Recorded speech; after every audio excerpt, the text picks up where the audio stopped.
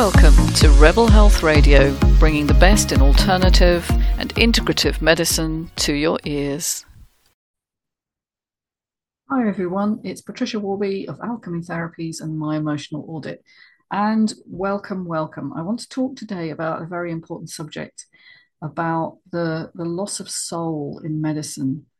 Now, medicine is about relieving suffering. That's the training. That's how medical doctors have been for years. And in the past, your family doctor, your general practitioner would have known you, would have understood the family history, would have probably treated some members of your family as well.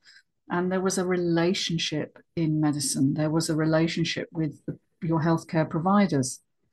These days, with the revolution in healthcare practice, where you get massive practices, GP practices now in the UK, usually, you don't know who you're going to see when you go in, and you've no idea the kind of relationship you're going to have with that GP, because they may or may not know you. Most times they won't. They'll be reliant on your records and what other practitioners have said about you or written down and what you've been prescribed. Now, people who go into medicine want to help others. That's their calling, if you like, their vocation. That's what vocation means, a calling. But what happens in the training is that you get narrowed down gradually to a more and more specialized viewpoint. Even if you become a GP, which is the broadest of all the trainings, but you might also go into hospital consultancy, into secondary care, you will know an awful lot about very, very little. You know, you will have a very, very narrow focus in what you understand, and you likely don't talk to specialists in other areas. You don't read the same journals. So this is an acute medical model. Okay, so if I had appendicitis, I'd want to go to A&E. If I have some terrible autoimmune disease, I'd probably go to endocrinology. But the problem is, most of the disease we're seeing now, certainly in general practice, but also in my practice, is chronic conditions. And chronic conditions mean anything that's longer than 6 months, whether that's chronic pain, chronic fatigue, chronic anxiety, all sorts of neurological issues. And what happens to these people is they get filtered into the system. That is, if they choose to go to the system, which most people do. It's certainly what I did. You start to notice you're not feeling great, and you maybe haven't got the energy you had, and you're crashing at weekends and so on. You'll go to your doctor and you'll be funneled into this acute medical model, where initially what will be done is blood tests, and they will likely reveal no major issues. Then you'll go to secondary care, where you'll get more specialist testing and scanning. MRI scanning is very popular, CT, maybe computed tomography, or sometimes even PET scan. But whatever type of scans you have, there's this interminable fear cycle. You have a fear something is wrong. You don't know what it is. There's terrible amounts of uncertainty, which drives dysregulation and inflammation in your body. And so even in the process of waiting to find out what's wrong with you, you are not in a healing state. And then doctors who are not trained in psychology will say things like, this doesn't look good. Or as was told to a client of mine yesterday, oh, well, you should be grateful. Nothing major is wrong. When all the person wants is an answer. What is going on with me? Why do I feel ill? And people, particularly with chronic fatigue syndrome, have been told for decades, you're making it up. It's all in your head. It's not real. There's nothing. We can't find anything wrong with you. And they are left to go home without an answer. And then likely the symptoms will ratchet up as the inflammation ratchets up, and the fear and the uncertainty. And then they'll be funneled into a different set of specialties. And some of my clients are seeing 3, 4, or even 5 different specialists at any one time. Now, this is a huge consumption of resources, when actually the medical model itself doesn't have any answers as to why you're feeling the way you do because of this narrow training, and they're only looking at functional tissue disorders. If you're in endocrinology, you're looking at the glands and the hormonal system. If you're in gastroenterology, you're looking at the gut. You're not looking at the overall system of the body, and that's where I think this fails large numbers of people going into the acute medical model that we currently have. It is changing. It is changing, and there are options now for people, particularly if you have chronic pain. There are groups you can join. Chronic fatigue groups as well are springing up. There is signs that policy is changing towards people with chronic conditions. But the one thing I think is missing is the model of the autonomic nervous system and how that controls all your bodily functions and is linked to your back brain. And your back brain has a very complicated set of survival functions. It wants to keep you alive at all costs. And if it perceives you are under threat, it will start to shut down non-essential systems, which is what happens in these chronic conditions. So you get what's called a trigger event. Now, that could be an accident. It could be the loss of a loved one. It could be the breakdown of a relationship or an acute stress financially or at work in an already stressed system. And that is enough to tip you over into chronic conditions. Now, nobody, as far as I know, asks you when you go in for your 7 or 8 minute appointment with your general practitioner, what's happening for you at the moment? Are you under stress? What's happened to you in the past? Is there something that you think started these symptoms? It's such an important question, but they don't have time. All they have is, what symptoms are you presenting? They may do a rudimentary check of your blood pressure, and they may organize testing. That's all they've got time to do, really. And if you're lucky, you'll get a prescription. But the prescriptions are for pharmaceuticals that are looking specifically to change your symptom. They're not addressing the underlying root cause. And that's really why I and many other people fall through the net, because you're not looking at the nutritional deficiencies. GPs, most medical doctors still don't get much nutrition training other than low salt is a good thing, for heart disease. Again, that is changing, but because Big Pharma really controls medical training, it's very hard to get the right information because it's a threat. It's a threat. If we got people nutritionally stable, if they had optimal levels of nutritional minerals and salts and vitamins in their body, they wouldn't have half the chronic diseases they are showing. So it isn't something that's promoted. And another example from my case studies yesterday was a lady who went in with severe early menopause symptoms and had to have a hysterectomy, and asked the doctor, is there anything I can do? Is there anything I can do to change my outcome here? Because obviously something's not right. Can I change my diet? And the GP says no. No, there's nothing you can do.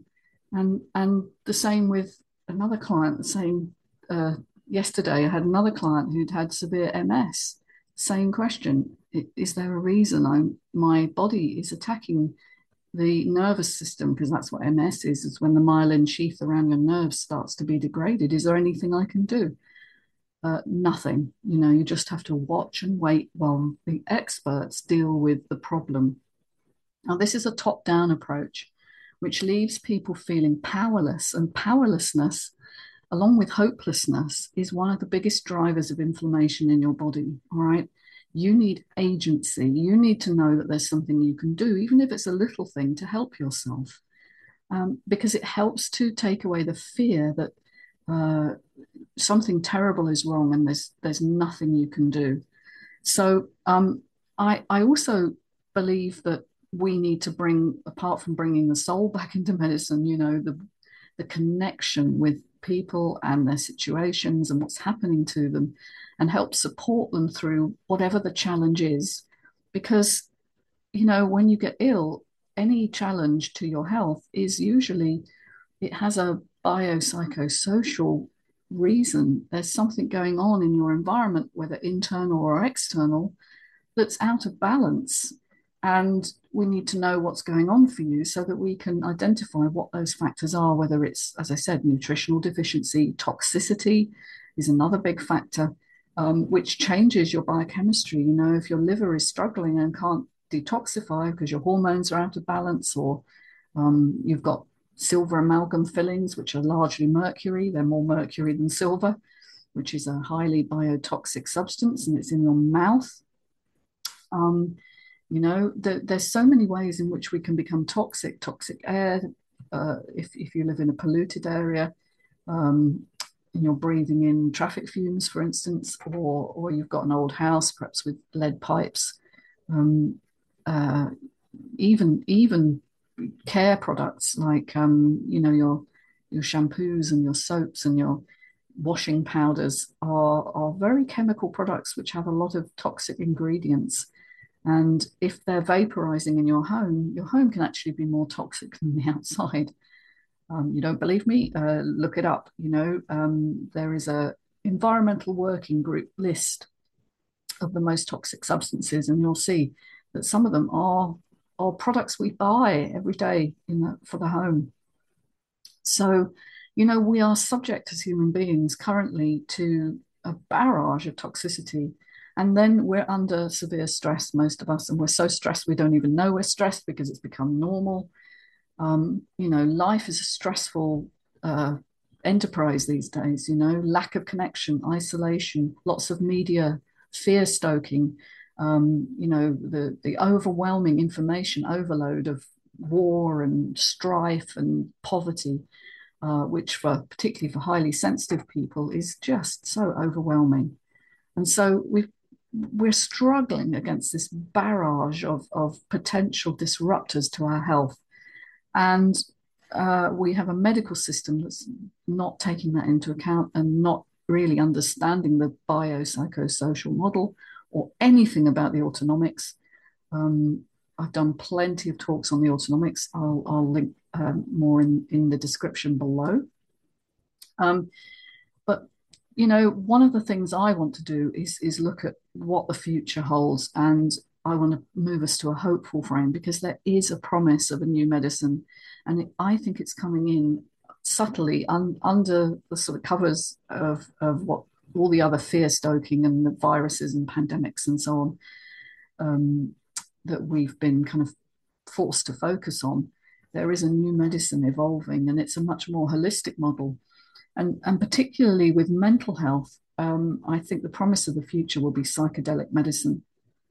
Now, psychedelics were obviously, if you ask most people what they are, they're hallucinogenic drugs that the 60s hippies took and dropped out of society and just got high all the time. But that's actually not the reality. Psychedelics covers a huge range of different substances, most of which are plant derived. LSD, of course, was not and was a synthetic drug, but it was first isolated from plants. Most things are. Most pharmaceuticals are isolated from plants. So what we're seeing now is people approaching this with a new vision, and because it's helping so many people, whether it's ayahuasca or psilocybin, which is the extract of magic mushroom, MDMA, commonly known as ecstasy, is proving itself to be really profound when applied in a therapeutic setting. So we're not talking about casual drug use or abuse. We're talking about very specific amounts given to people in a therapeutic session, either in a formal clinical setting with psychologists and support people around, or in ceremony, which is more like, how it would have been taken in, days of yore, when in tribal cultures, plant medicine was considered an important part of keeping healthy. What do plant medicines do? Well, they seem to reduce your fear, quietening the part of your brain which signals fear, which is your amygdala, and reducing the kind of overthinking, overstimulated default mode network, we call it, which is the the nervous sort of arrays that fire in your brain every single day when you do all the same things you always do. It's sort of like a default way of being. It quietens that down, and then it seems to give you a connection to a more uh, conscious universe. And as soon as I say that, I know I'm going to make a lot of people switch off, but there is a deeper knowing within our universal structure, which I've written about several times. The Mystery of Number was my book, which showed that we're embedded in the universe and that numbers have significance. It's not a numerology book, but it's talking about nature and the patterns that evolve. And when I'm working with people, I'm always looking for patterns, what's going on, because I see patterns over and over again. And healing is like unfolding your potential instead of the survival processes you had to adopt to keep going, to survive your family, your childhood. And then you take that with you into adulthood and you wonder why they're dysfunctional. Most behaviors are scripted by what you experienced when you were young. And so these patterns become limiting to you because if you carry on thinking what you've always thought and your beliefs about yourself are basically that I'm unworthy, you are going to actually give the signal to your body that you don't deserve to be healthy. And it doesn't matter how hard you think and you try and you learn and you gather information and you go and get more information from obviously testing and consultants, and you're not really resolving the root cause, because the root cause is a soul-based problem. There's something in your life that is out of alignment. Is it where you're living? Is it the job you're doing? Is it your belief systems? There's something that you're being that is not how you are meant to be. And it seems that psychedelic medicine kind of opens you up to that awareness, and it does so very quickly. There are many therapies that you can use that would do that for you. I use a body-based somatic trauma release, whether that's EMDR, which is eye movements, or I use forms of tapping or havening. These allow you to get connected with your feelings and your heart and your body, as opposed to your thinking and your brain. But they do so gradually. What it seems to be with psychedelic medicine is it sort of just takes you to that place of awareness. And of course, that's why set and setting, the context you're doing it in, is so important. You can't do that to people if they're in a dysregulated place. So there's much to say about this, and it's going to be the subject of my next book, which I'm writing a proposal for at the moment.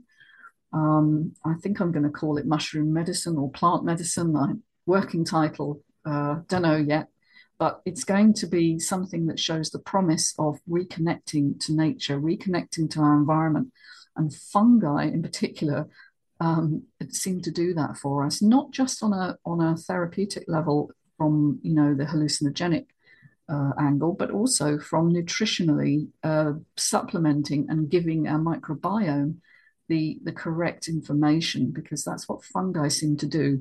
They are in a genus of their own. They don't exist as plants or animals. They're somewhere in between, because they seem to, I think, form the bridge between nature, which is largely plant-based and mineral-based, and us. And I want to explore that. And I'd love to have your support.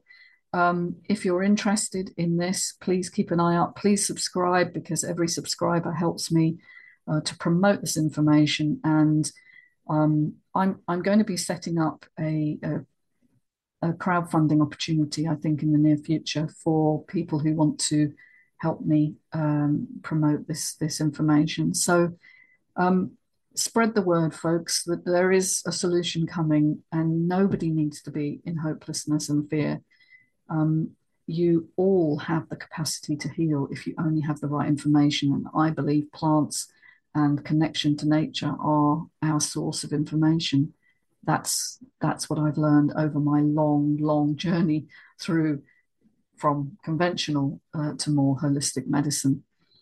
All right, so if any of this is of interest to you and you want to get in touch, you can find my details below, and look forward to talking to you again. Take care, everyone. Bye for now.